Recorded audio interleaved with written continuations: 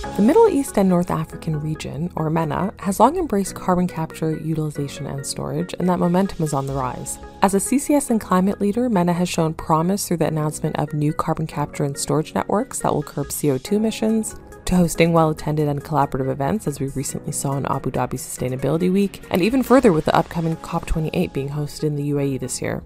To speak with us about that and more is the Global CCS Institute's head of MENA region, Dr. Mohammad Abu Zahra. Thanks for joining us, Mohammed. Thank you for having me today. Maybe let's begin with the current state of carbon capture and storage in the region. Can you maybe give us an overview of what CCS, the progress of CCS is looking like, both in the Middle East and the broader MENA region, including North Africa? Yeah, I think over the last years, there have been some good momentum and discussions on CCUS deployment in the Gulf region and the MENA region in a wider scope. So multiple government, corporate industries came together and started with some initial projects to push more CCUS deployment and how to connect that to different industries and energy sectors.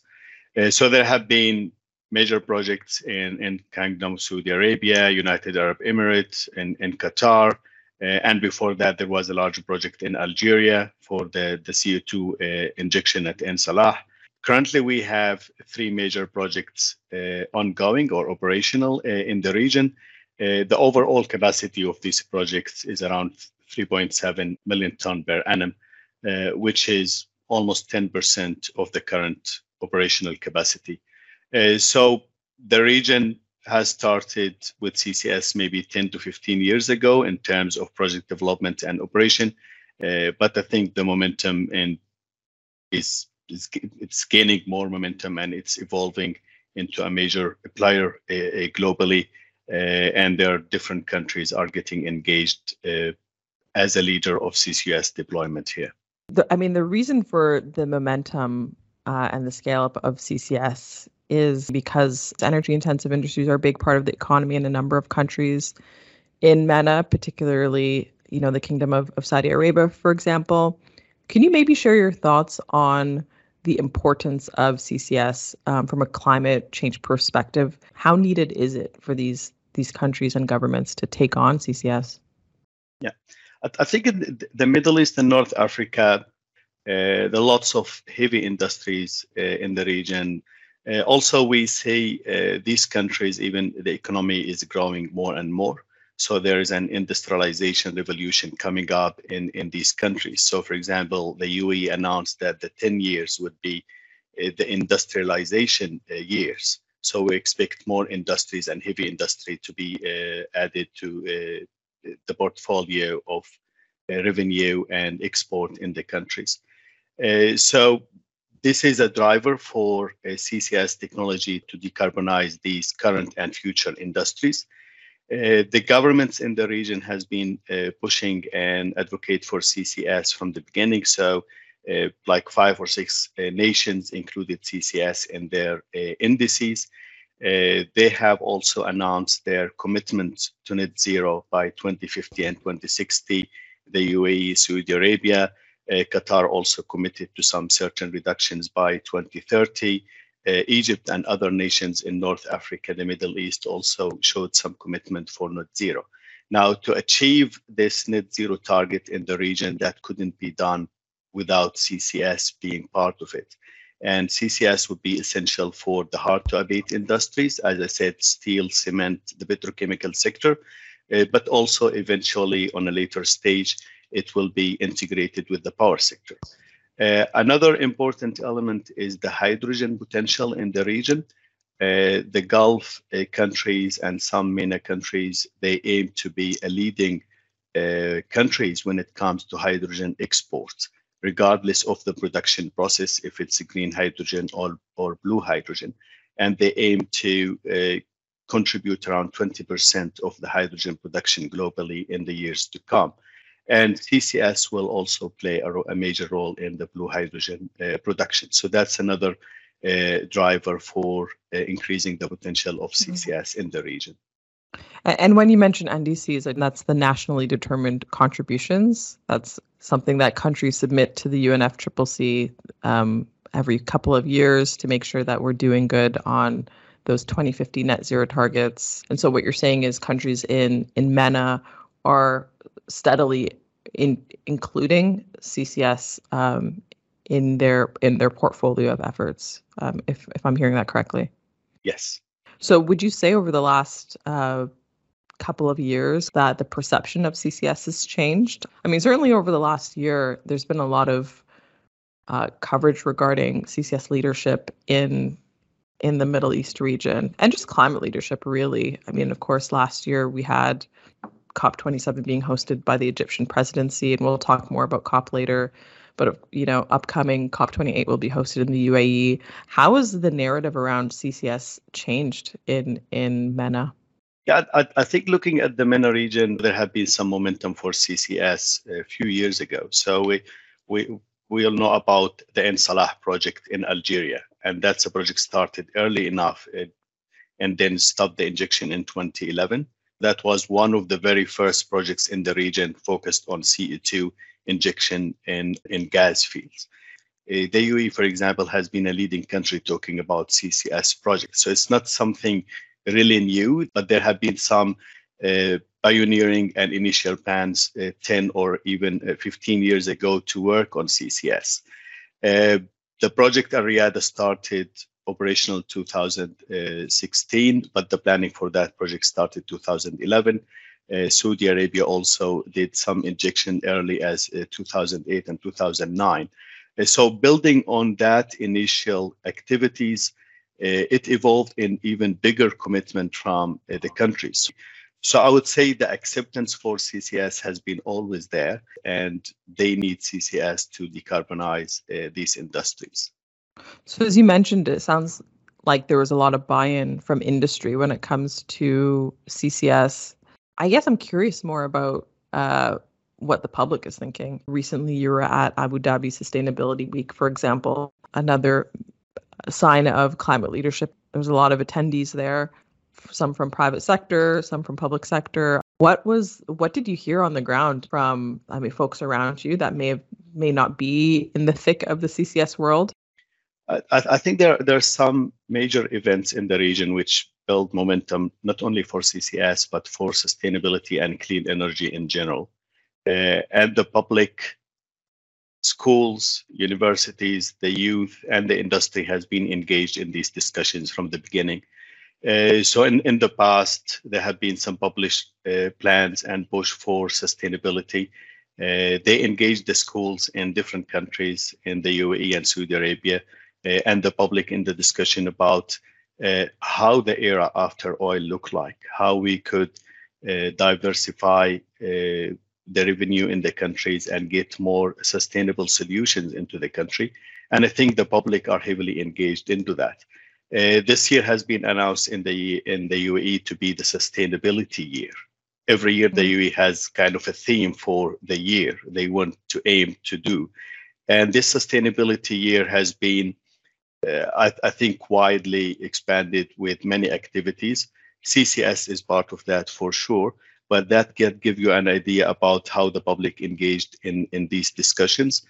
Government, corporate, private sectors, I think there is a major acceptance and push for clean and sustainable solutions, which would definitely include CCS. When you mentioned sustainability year, is that a government initiative or is that part of Sustainability Week? Or it's a government initiative. So there is kind of like government habit in the UAE. At the beginning of the year, they announce what year this will be. So what the government entities and the public sector will focus on. And for the fact, as you mentioned, COP28 will be hosted in the UAE this year. So building momentum on sustainability-focused activities, they announced this year to be the sustainability year. So we see more initiative from the different government entities and the public sector, which will all feed into the sustainability. Now, if I talk more specifically about the Sustainability Week in Abu Dhabi, it has been established as a major hub for clean energy and sustainability discussions globally. This is, I think, it has been running for 15 years now. It's always exciting, very active event to attend and interact with the public and corporate sectors from all around the world.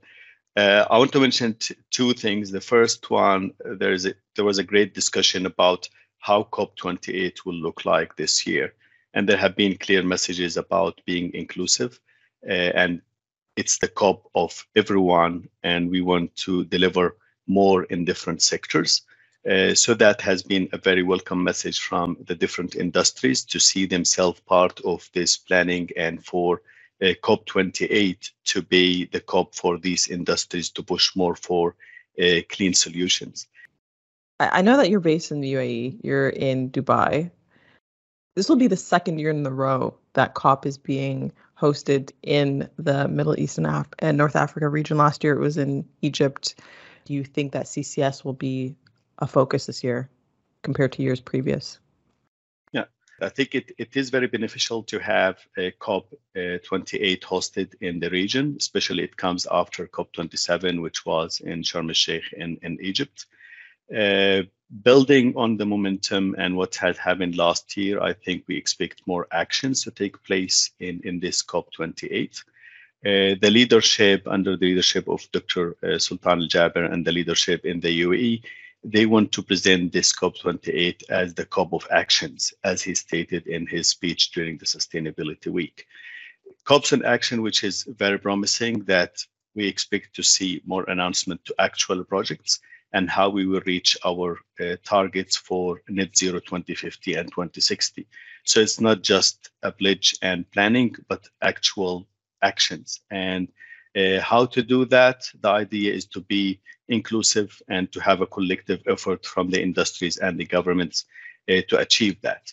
Now, if I look at the momentum in the region, the level of engagement we have seen last year, and we continue to see this year from public entities, private sector, everyone is actively involved in the discussions and the planning for the sustainability.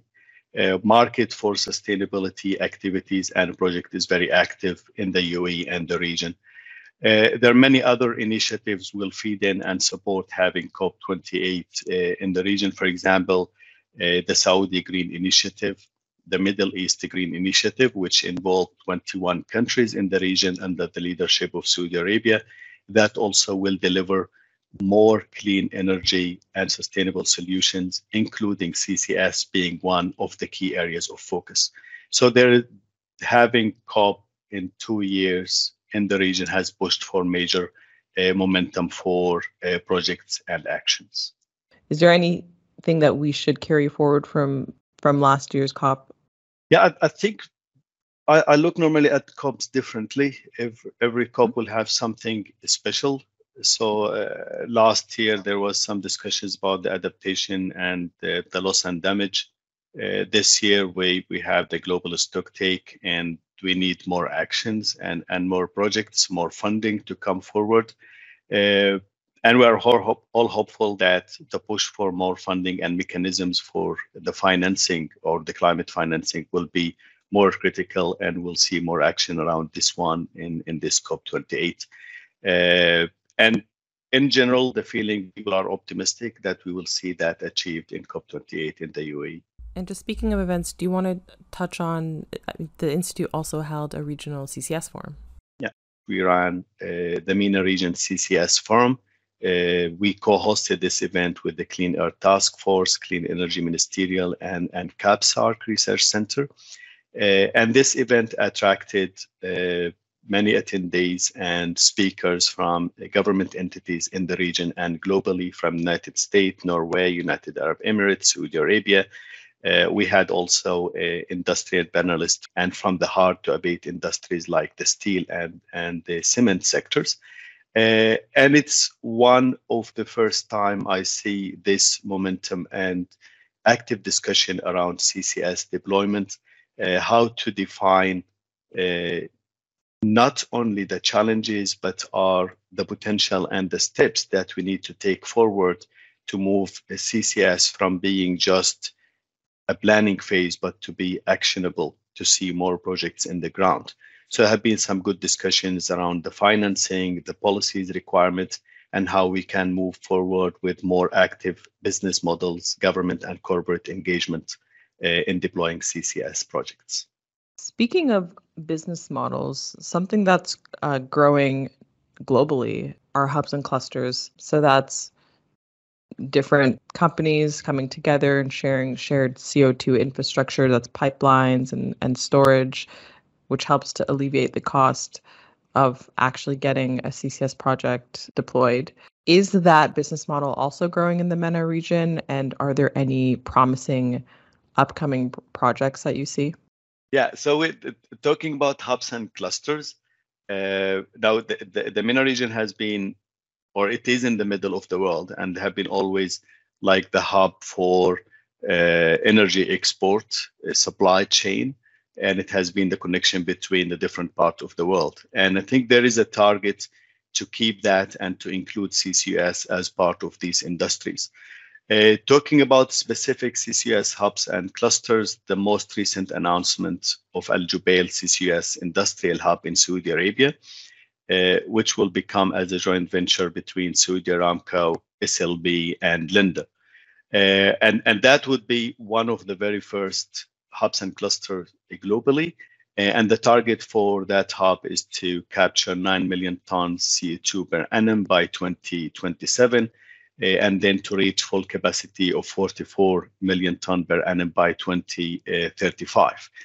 Sources of CO2 will come from different energy and industrial sources, and the CO2 will be used for sequestration, will go to deep saline aquifers for sequestration, and part of that will be utilized for other products.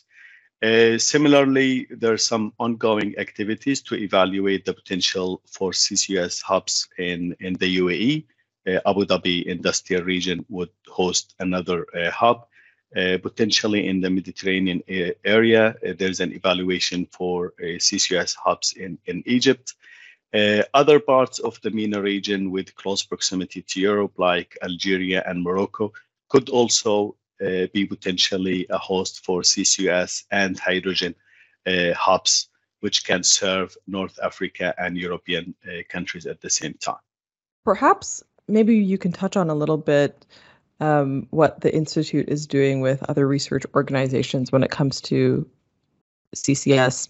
Yeah, I think that the Institute, since we opened our office in the region and even before that, has been engaged with CAPSARC and other research and other non-governmental organization or think tanks in the Middle East.